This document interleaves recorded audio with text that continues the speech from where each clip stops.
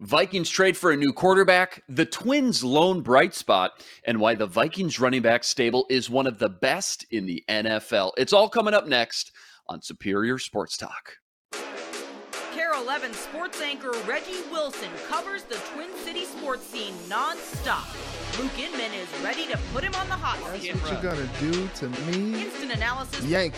Out you go. Post-game breakdowns and red-hot takes. The Timberwolves need a stitch. Reggie and Luke give you a daily dose of Minnesota sports with Superior Sports Talk. Part of Locked On Sports Minnesota. And it starts now.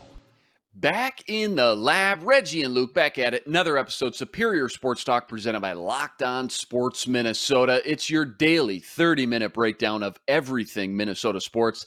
That's Reggie Wilson on Twitter, at Reggie Wilson TV, and on KARE 11. Happy Tuesday, Reg. Minnesota State Fair, officially right around the corner, and that means football is in the air. And all of a sudden, we got a new Vikings quarterback in the mix to talk about today. Absolutely. Should be a good Vikings quarterback that we're talking about today. Yes, sir. Remember, follow along, Locked On Minnesota YouTube channel. Hit the subscribe button, and on Twitter, give us a follow at Locked On MIN. And remember, we're a podcast too, free and available, all platforms, Spotify, Apple, you name it. We got it. And a plethora of choices over there, too. The Ron Johnson Show, The Football Party, and more. Your one-stop shop with endless Vikings talk with local experts. Subscribe, drop us a 5-star review, and take us everywhere on the go so you never miss any of the action. All right, to football we go. 15 days until week 1 of the NFL season kicks off. And the Vikings made a move for a new quarterback yesterday. We talked about it very briefly. It was breaking news as we were recording yesterday, trading a conditional 2024 7th-round pick for backup Raiders quarterback Nick Mullens. He started 16 games in the league. 15 of those starts came in San Francisco, so under the Shanahan system. So it makes sense why Kevin O'Connell and Kwesi would bring him in after they got a nice long look at him 2 weeks ago in that first preseason game in Vegas. Reggie, it's not like these guys grow on trees here, man. I mean, the cupboard is bare. The options were thin at this point. You're just 2 weeks before the season starts. And without giving up huge draft capital, too, that's the other thing you got to keep in mind. I think this move was an absolute win, a low risk, high reward type of outcome. What's your take adding Nick Mullens to this stable 15 days before the season? So I'm cool with it. I think he is a competent backup. 17 starts, 20 games. And you may remember when he was starting for the 49ers, I mean, like, the dude looked good. They were talking about him, being like the possible next big thing at quarterback, but he struggled with turnovers. He threw 26 touchdowns, 22 interceptions.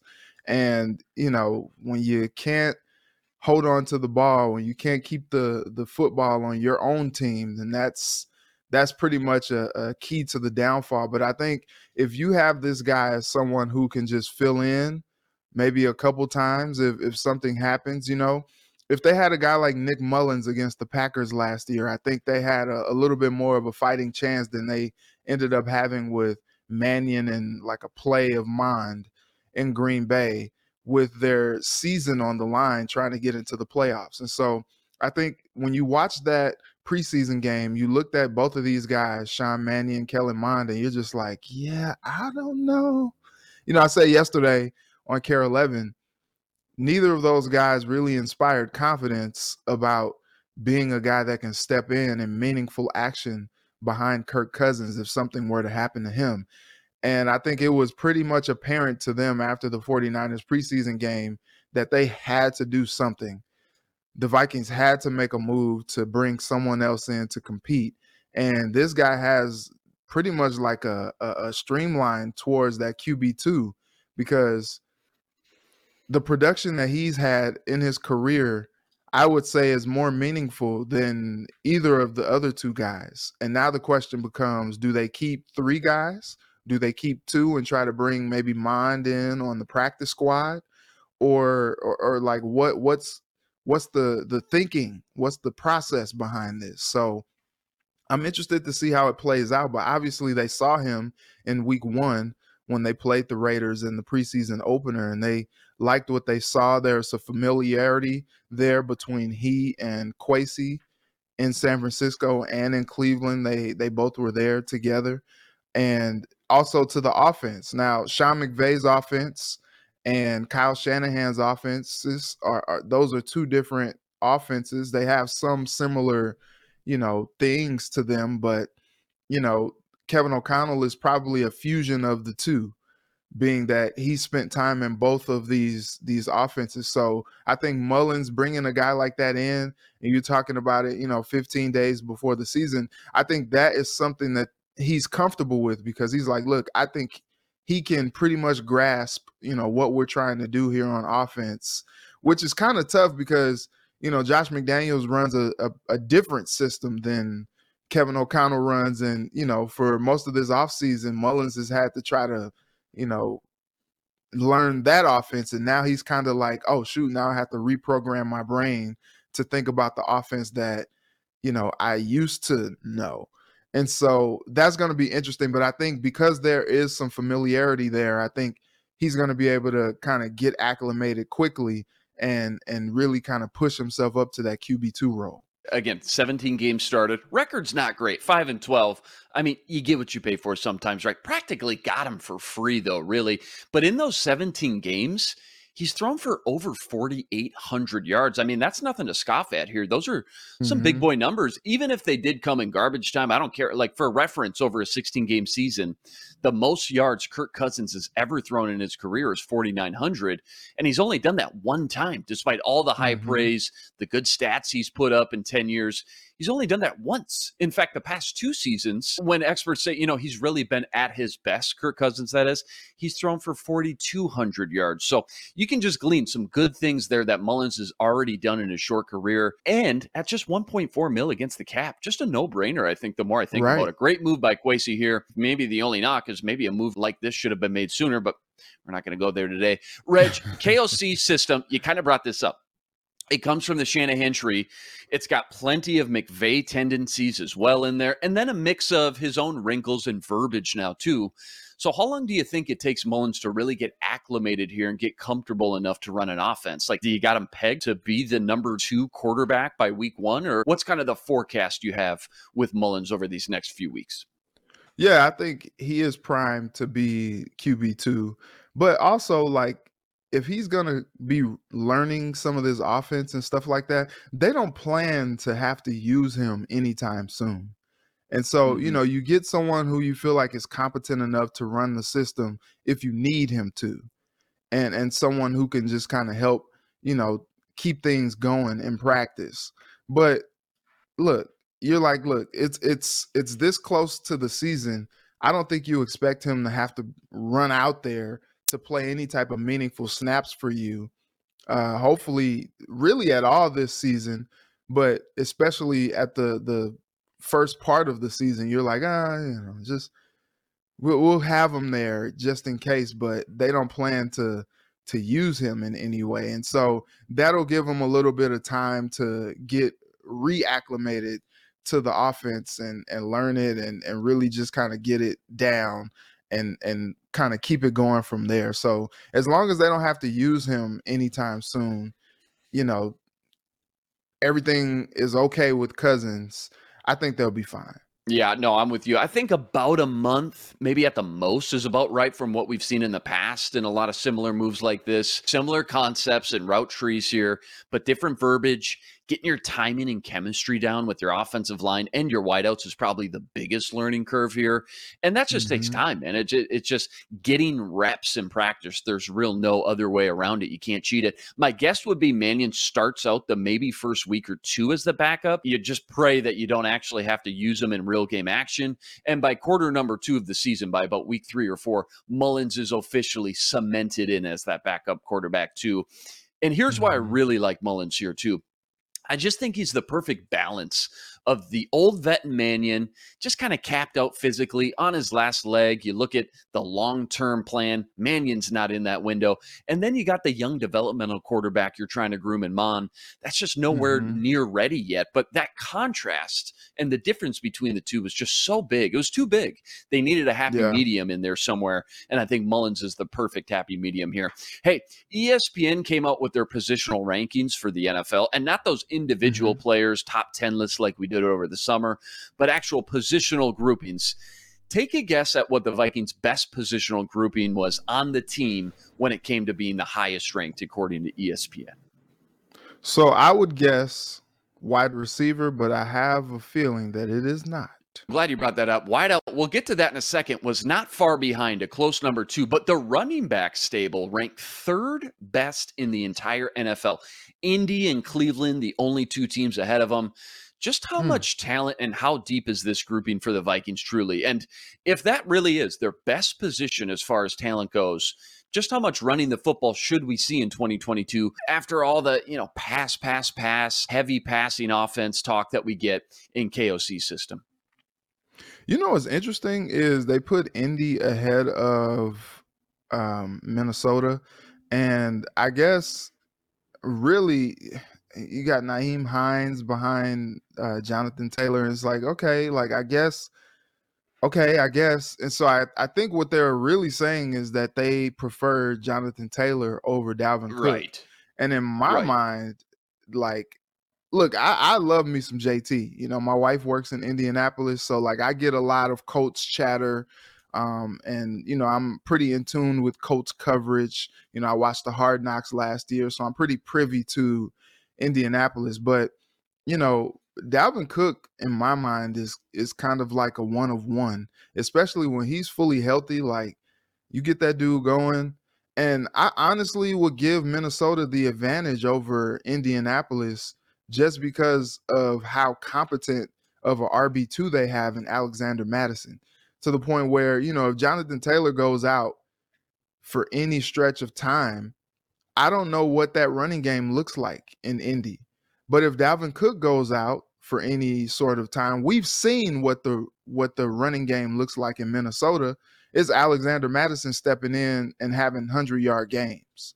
And so I would probably give them the edge over Indy, right behind Cleveland, just because like Cook is a Cadillac and Madison is probably one of the best RB2s that you can have. But I do think that is a compliment to Minnesota to not only be top 5, but top 3 in this rankings. And I think they're right in line with where they should be.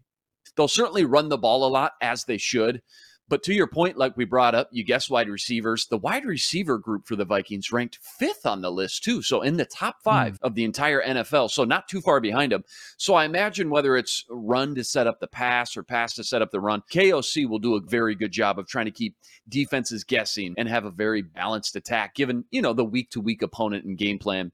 We want to know what you think of Nick Mullens' trade and what's better, our running backs or our wideout stable. Go comment on the YouTube channel and let us know what you think. Remember, Locked On Sports Minnesota gives you endless Vikings talk with local experts and now offers you a new podcast all about the Vikes. Minnesota Football Party brings together a panel of podcasters and writers with big opinions on the purple. Myself, Arif Hassan of The Athletic, Luke Braun of Locked On Vikings, and of course, Sam Ekstrom of The Ron Johnson Show. Give you an hour of Vikings talk every Monday and Thursday. Find the show wherever you get your podcast by subscribing to Locked On Sports Minnesota or watch the show on YouTube for free, Reg. I mean, we're giving it away. With inflation? You kidding me, man? You can't beat these prices. Coming up, we're talking about the lone bright spot for the Twins and what could keep their season from sinking. But first, have you heard about Dave? Dave, Tight on Cash. Dave is a banking app that can help you get $500 instantly. Maybe you're living paycheck to paycheck or struggling to make ends meet. It can be really stressful when unexpected expenses come up. Now Dave can help you get out of that pinch when you really need it. Download the Dave app. That's D-A-V-E. Sign up for an extra cash account and get $500 instantly. Terms and conditions, go to dave.com/legal. Instant transfer fees apply. Member FDIC. All right, to baseball we go.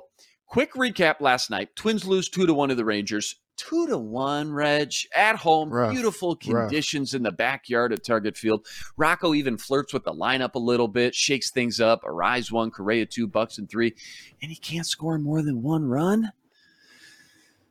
Anyways, Twins lose 3 of 4 to the Rangers. They go 5-5 in arguably their softest stretch they'll have the rest of the season. Can't blame this one on the pitching. Allows just 2 runs. Sonny Gray, another solid outing per usual. And the relief pitchers held their own. Reggie, before I get into the one lone bright spot on this team, quick thoughts on last night's game. And if what we're watching is just kind of what the Twins are at this point. Man, like I'm like so like close to like asking the question, are the Twins cooked? But it's like every time I think about doing that, they somehow like rattle off, some wins and keep themselves in contention. And I think what's going to happen is this team is going to stick around all the way up until the end, and either they're going to sink or they're going to swim. And what's tough is they just can't find any consistency.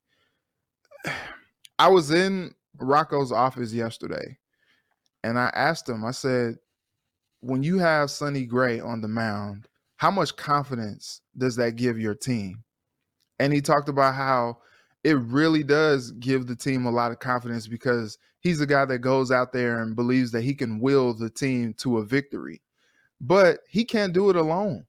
And Sonny had a solid performance last night. Like, it was strong. But he couldn't get any help from the bats. And you're just like, yo, all of a sudden, all these guys who can produce, Arise, Correa, Buxton, Polanco, all of a sudden, we can't find any runs from them. And that is the frustrating part about how talented this team is. And now it seems like some of the pitching is kind of coming around, especially the starting pitching is really kind of doing what they're supposed to do. But now all of a sudden the bats can't carry their own weight. And now, they win 2 of these games and they're tied at the top of the division with Cleveland. Like, Cleveland is not running away with this division at this point. They're leaving the window open there for the Twins to jump through. And now you go against the Astros, and now potentially without Buck, like, now you're really in some trouble. And look, Carlos Correa, I don't know if it's going to take him going down and seeing like the old digs, like, wow, dang, they're really doing good without me here. Huh. Shoot. I left this. Like, I don't know if it's going to take that to motivate him, but like, he needs to be on a tear, like, for this series and for the rest of this season. You see what Albert Pujols, Paul Goldschmidt are doing in St. Louis? Like, we need some type of production like that from Carlos Correa to help catapult this team to where they're trying to go, or else this is going to be a very, very disappointing season when it comes to the end. And you think about how many games they had within their reach that all of a sudden they couldn't get over the hump, and now you see them not make the playoffs. Like, they don't want to not make the playoffs this season, because I think you look at that as just nothing but an abject failure. Yeah, absolutely. Especially after they didn't sell the farm per se, but they gave up a lot of prospects too, just to kind of secure these middle relievers and these, guys who can help close out games. So they definitely pushed plenty of chips all in. So missing the playoffs would be a huge failure for sure. Pitching was great again. And what a just mind twist of a team from what we expected heading into the season. Remember that way back when, 4 months ago, one of our very first shows here ever on Superior Sports Talk happened to fall the first week of the MLB season, and we sat here and said, well, get ready for a lot of double-digit games. They'll have to win a lot of these, 12-10 this year. Bats are going to be great again, but the pitching, I don't know, probably going to be their downfall, right? Their biggest, weakest link. Absolute polar opposite from what we expected. And as good as Sonny Gray's been and Joe Ryan at times, by far, the one lone bright spot on this roster right now, the diamond in the rough, the hidden gem, Johan Duran, without a doubt. ESPN's released their updated rookie rankings. It's easy to forget this guy's still technically a rookie too, Reg. Johan Duran lands number 7 on the list, which I think for a relief pitcher is pretty dang impressive, really, when you look at some of the other names on the list there and the positions they play. Just how special has this guy been? And what does the long-term outlook for Duran look like in Rocco's rotation in the years to come? Is he that 8th inning setup guy? Could he be a guy you try to get more aggressive with and get maybe 2 innings out of because he's been so good in the 7th and 8th more often? What's your just quick snapshot on Duran and his potential, his ceiling for the Twins and his long-term future? Yeah, I do think that they love him in a lot of different spots. Like, I thought, like, okay, he's the closer. Bring him in, let him shut it down, But then, you see Rocco throw him out there in the 7th inning, in the 8th inning. And then now you're looking at a different pitcher in the 9th to try to close it down. And he's just like, well, I thought, but I don't know if Rocco sees him as a potential, like, innings eater. Like, his stuff is so good that maybe you want to put him in for a couple innings rather than just bring him in for one inning. Or, maybe he's a guy that, down the line you can see him coming in for the 8th and the 9th for a long save type situation. Mm-hmm. Now, he does have his struggles, but I think it's just a part of him figuring things out. And more times than not, he's doing his thing out there, and he inspires a lot of confidence that when you put him out there, like, it's pretty much shutting it down. Not necessarily like a Mariano Rivera type situation, but the guy is out there doing his thing. And I think that's something encouraging moving forward, especially with how tough the bullpen has had it this season. You see a guy like that come in and you pretty much have confidence that he'll be able to get the hitters out that he needs to. I think that inspires a lot of confidence now and for the future about him being an anchor for that bullpen. But right now, they need him to continue to do what he does and help them, kind of stabilize that pitching staff in the back end of these games, because that bullpen is still rough, man. That bullpen is still rough, and I think that's a guy that you could kind of hang your hat on in the future. Him, guys like, Theobar, and you can really confidently put those guys in and say, hey, you guys do what you have to do so that we can stay in these games. Yeah, they showed the overlap view. Somebody, I think I saw it on Twitter, of his fastball and this sprinkler. It's like a hybrid splitter sinker, which wow, I thought we'd have flying cars, maybe hoverboards by now. It's 2022 as a kid, but instead we got pitches called sprinklers. Okay, I'll take what I can get though. But from the overlap angle, when that ball is halfway to the plate, it looks nearly identical. So as a hitter, you have no idea where this thing's going to go with 0.1 seconds left to make a decision. It's literally just a guessing game. You hope you guess right, as if hitting 100-mile-an-hour fastball wasn't hard enough too. Right. Duran, the one lone bright spot on this team, as they still just sit 2 games back from Cleveland. No days off. They travel to Houston for a 3-game series today. Sanchez on the mound versus Verlander.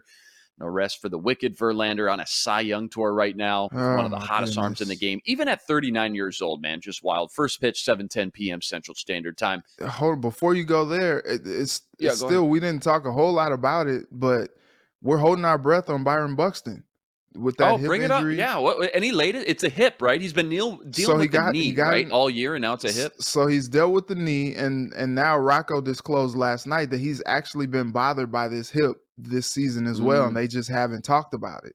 And so interesting. Rocco was saying, like, look, he just loves his teammates, and he's going out there giving it everything that he has. And look, kudos to Buxton, because I know if I had the label of being an injury-prone guy, I know I will be doing everything within my power, if it's not killing me, to be out there playing games with my teammates. And he has had a fantastic season, all things considered. He's played 91 plus games this year, so that's exciting. That's like his highest total in several seasons. But look, these nagging injuries eventually catch up to you. He was just, out there swinging the bat in the 4th inning, and all of a sudden the hip tweaked or, something like that. He's out there trying to shake it off, and shout out to him. He still went out there in the next half inning and played the outfield. Went out there, tried to dive for a ball in the outfield and missed it. And then after that inning was over, he was out of the game. And so, I think last night it was a little tight in that clubhouse. Everybody's just trying to figure out what's going on with Buck as he had his MRI last night. Rocco wasn't even able to commit one way or another if he was even traveling to Houston for this series with the Astros. And so I think that part gives you a little pause. If you're a fan, you're like, man, we already haven't been hitting the best, and now we potentially could not have Buck for some time. Like, I think that is a little bit scary when you talk about them being in the midst of a playoff chase, possibly not having Buxton for any period of time, whether or not it's a long period of time or short period of time. Like, just not having him at all for any stretch of time is concerning, because, like I said, it is a playoff race. They are not out of it. They're still in fighting range, and you want to have a guy who's been your catalyst and best player all season out there, and now you're just kind of tight we're awaiting updates today on what Buxton's status is and what the prognosis is for the hip. But you're a little scared right now. The boots are kind of shaking a little bit as we try to figure out what's going on with him. Maybe this can help connect some dots, or maybe it has nothing to do with one another, but I know he's one of the fastest players in the league. Why does he only have 6 stolen bases this year? Why did he only have 9 the year before? And I know he only played 39 games in 2020, but he only had 2 stolen bases in 2020 as well. I thought this guy was supposed to be, like a Ricky Henderson type. Why is that not only does Buxton stolen bases number seem so low for how fast he is, but the Twins in general are one of the worst teams at stolen bases as well? Just real quick as we wrap up. Any thoughts on that? I think it's the injury. Remember when he was sliding into second earlier this season? That was the first time he hit the IL stint. Just a routine slide into second. I think you try to minimize his chances for injury as much as possible because you have to kind of save Buck from himself. When he goes out there, he puts it all on the line. And that's awesome to have a guy like that. But when you put it all out there on the line and you are prone to some of these freak injuries, it's just like, okay, look, die for one a couple times, jump up there for a ball, just, a couple times, but don't do that. Pick your battles here a little bit. Pick the battles and live to swing and to, run another day. And I think that's probably one of the things, like the focus is on him as a hitter and as an outfielder. He is necessarily like that 5-tool player. That's him. But at the same time, when you have the injury concerns that you have with Buck, you're just like, look, you can't do everything. I do think if he was a guy that was like Iron Man and durable, you would see him stealing 20 plus, 30 plus bases every season. But because of this injury thing, you're just like, look, let's just not. Now, I can't explain that for everybody else. I think when you got a guy like Nick Gordon on the team and some of these guys that you have, maybe you see them stealing a little bit more bases, but like when you look at the roster up and down, you don't see a whole lot of speed. So that kind of makes sense for why their stolen bases numbers are down. Yeah, maybe the worst thing in all of sports, injuries. It's so heartbreaking and frustrating too to see such great talents. And it happens in every sport every year. It will always happen. It's just part of the game. But see such great talents kind of go so untapped because they just can't string enough games together and put that body of work, together consistently for a long enough period of time. And nobody's harder on himself than Buxton is. So certainly prayers up for him. Hopefully it's just a couple days, maybe 10, 15. They certainly need him. Coming up, we're getting into our Gimme One segment. Reggie's going to give me one Kirk Cousins stat line for the 2022 season. Remember, when you subscribe to Locked On Sports Minnesota, you're getting endless Vikings talk with local experts. Sam and Ron talk football every day on the Ron Johnson Show. Reggie Wilson gives us a sports anchor's perspective on superior sports talk. And the Minnesota Football Party brings together the top Vikings podcasters in the city. Subscribe to the free Locked On Sports Minnesota podcast feed wherever you find your podcasts and drop us a 5-star review or find our videos on the Locked On Sports Minnesota YouTube channel. Hit the subscribe button there. Leave us a comment. Let us know what you think. Reggie, the 2022 NFL season on the horizon. Vikings over-under win totals at 8.5. Odds to win the Super Bowl sitting at a juicy 25-1. And you can find all these odds and more with BetOnline, betonline.net. The fastest and easiest way to check in on all the latest lines and future bets and more. Find all your favorite sports and events with BetOnline, the number one source for all your betting needs. Stats, news, and info. BetOnline makes betting easy. Go to betonline.net today to learn more. That's betonline.net. It's where the game starts. All right, time has come. One of my new favorite segments called Gimme One. I'm going to throw out a Viking topics to Reggie. He's going to give me his first response that comes to mind. Quick explanation.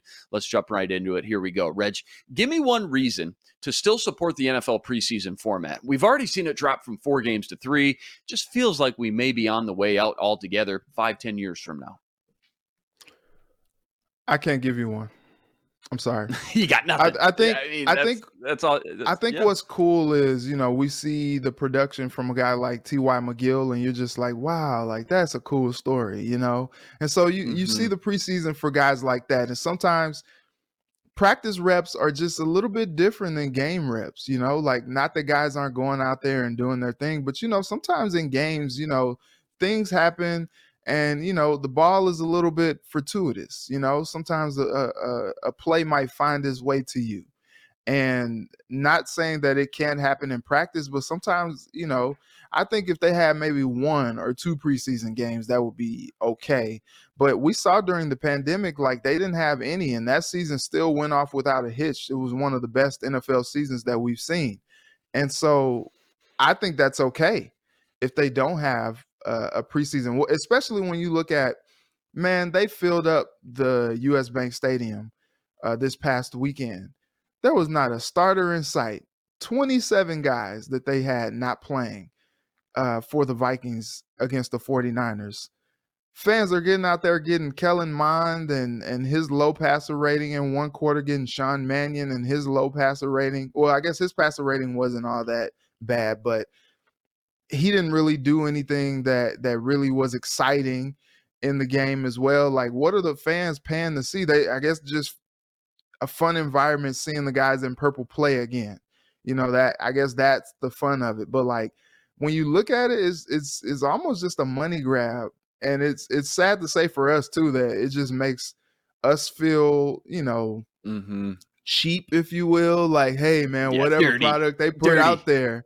Yeah, whatever product they put out there, we're gonna pay to watch it. And it's just like, look, we deserve better. I want better for us, we're like that in that abusive relationship where all the friends is like, girl, leave him. He don't deserve you. And it's just like, we're like, okay, yeah, okay. And then they sprinkle a little bit of football in our face and we're just like, ooh. And he's changed. The cycle just he's changed. Going. Yeah. No, girl, look, because you don't see the Vikings that I see. You don't see the team that I see. They're different. And the friend is just like, girl, no, they're not. Same purple. It's the same purple. You can wait. Oh my gosh. You can wait. And so I think that's one of the things. Like I said, the 2020 season, we didn't see any preseason games, and that season was still awesome. So like, and with comments that Kevin O'Connell is making, like, yeah, we saw enough from the team in practice. We were comfortable with what we saw from the team that we didn't need to see them in a game scenario. And it's just like, well, if you're saying that, then what? Like, you're telling on yourself, brother. Like, maybe they don't need preseason games. Yeah, and remember Aaron Rodgers in a little, locker room press conference says, we get more out of these practices than we do the preseason games. I'm just letting you know that's just how it is too. So definitely some sprinkles, some quotes from both players and coaches throughout this offseason and preseason. That's just starting to glean that maybe they would rather do that as well. And let's be real. You touched on it. It's a business. NFL. Yeah. It's an industry. It's worth over $10 billion. The owners, they make no money on these preseason games. I know you said they sold out at the bank, but that's just one team, one game, and they can't charge as much as well either. So, they want more regular season games where they can sell out 64,000 seat stadiums. And the players don't want to risk their health or injury getting hurt in a meaningless preseason game. Happens every year. Andrew Booth Jr. last Saturday, Zach Wilson with a big scare. J.K. Dobbins tore his ACL last preseason. I think very quickly you'll see them drop down to 2 preseason games. And then we'll sit there for about a couple years, and then maybe you might see it drop down even further, 5 years from that. And they do more things like joint practices, etc., into the mix. Still feels like you're getting those reps against different opponents. That's just my best educated guess anyways. Next one up, Reggie, give me one Kirk Cousins stat line you're predicting for this 2022 season. What do you got? One Kirk Cousins stat line. I'm going to go 35 touchdowns. 35 touchdowns. How about that? Now that we're on the topic and the door's cracked open, how many yards you got him going for? How many yards? Oh, it's going to be 4,000 plus. I think it's going to be 4,000 plus. They're going to throw this thing around. So, article just came out this morning from The Athletic. The Vikings love KJ Osborne and see a big role for him in 2022. And so what I have long said is that the Vikings are going to have 3 receivers over 1,000 yards. And so if you have that type of production from the top 3, and then you bring in a tight end like Irv Smith Jr., if he's healthy, Kirk Cousins loves the tight end. I was watching the preseason game yesterday, the Falcons and the Jets.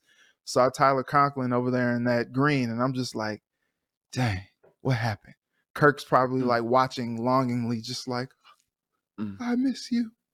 And so I think with Kirk loving to spread the ball around like he does, like I don't see how, he doesn't light up the stat lines this season with JJ primed to have a big season as he wants to, and Thielen bouncing back, still very, very productive receiver in this league. And then the emergence of KJ Osborne. And we're not even talking about any of the other guys like, BC Johnson or, Jalen Naylor or any of those. Irv They just Smith let go. coming back. Yeah, they just let go Albert Wilson yesterday. So he's not going to be in the mix. But, all these guys, Amir Smith-Marset, he figures to have a role in some way. Like, not even talking about those guys, he's going to have so many options to spread the ball around to. And I just don't see how he doesn't go off. It might take him a second. They're still trying to get acclimated to this offense. He might make a few mistakes early on. But I think when this season is all said and done, you're looking at one of the best statistical seasons of Kirk Cousins' career. Yeah, we always tie everything back to the Rams, what they do with McVay, what they do with Stafford. Stafford last year, almost 4,900 yards, 41 TDs, 7 picks, 17 interceptions, excuse me. I think Cousins is going to throw the most interceptions he's ever thrown, which actually doesn't say a lot. He's only thrown 13 twice in 10 years. I think he throws about 15, 16 interceptions. I also think he has the most yards he's ever thrown and the most touchdowns. I think he's going for 45 touch and 4,800 yards, if not even 5,000, man. Yeah, here's the thing. Here's what it all comes down to, Reg. What does this defense look like? Are we in a bunch of shootouts? Are we in a bunch of who can score last, who's got the ball last, 38 to 45 kind of games? Or is this defense figure it out pretty early, get their communication and alignments, everything else right out the gate, and can kind of hold their own? That's going to be the difference. I suspect in a new defense, it may take them 5, 6, 7 weeks to really get comfortable and get that chemistry and timing together down. And I think you could see a lot of shootouts early. And this offense is certainly capable, I think, going step for step, blow for blow, who's got the ball last kind of thing. And Kirk Cousins, you just mentioned all the weapons. We talk about Stafford having Cooper Kupp, Robert Woods there for a little bit, Odell Beckham Jr. I think Justin Jefferson's a better weapon than Cooper Kupp. I really do. And I think Adam Thielen and KJ Osborne and Irv Smith and a running game to balance the whole thing out and give you passing windows and things like that, like Dalvin Cook, like we talked about. I just think it's a better offense all the way around. I really do. So we'll get into it. We'll see. Plenty of more Kirk Cousins discussion as we continue 15 days before NFL season week 1 kicks off. And you will see Matt Stafford that day as the Buffalo Bills travel to the Rams, LA, for week 1 to kick off that NFL season on Thursday night. That's a wrap today. Back tomorrow, breaking down more Twins, Vikings, plenty more. Remember, you got to like, rate, review, subscribe to the YouTube channel. Join us every day for another episode with your 30-minute breakdown of everything Minnesota sports, which, by the way, you can now find streaming on your Roku device. So be sure to look out for our Locked On Sports Minnesota app there as well. We're a podcast too, free and available, all platforms. Subscribe. Drop us that 5-star review and take us everywhere on the go. That's the legend right there, Reggie Wilson. Follow him on Twitter at Reggie Wilson TV and on Care 11. He's going to be out at the Minnesota State Fair this week as well. I'm Luke Inman on Twitter at Luke_Spinman. Special thanks to our producer, Matt DeBritz. Tune in tomorrow. Superior Sports Talk, part of Locked On Sports Minnesota. For Reggie, I'm Luke. Until tomorrow, signing out. Be blessed. Spread love today.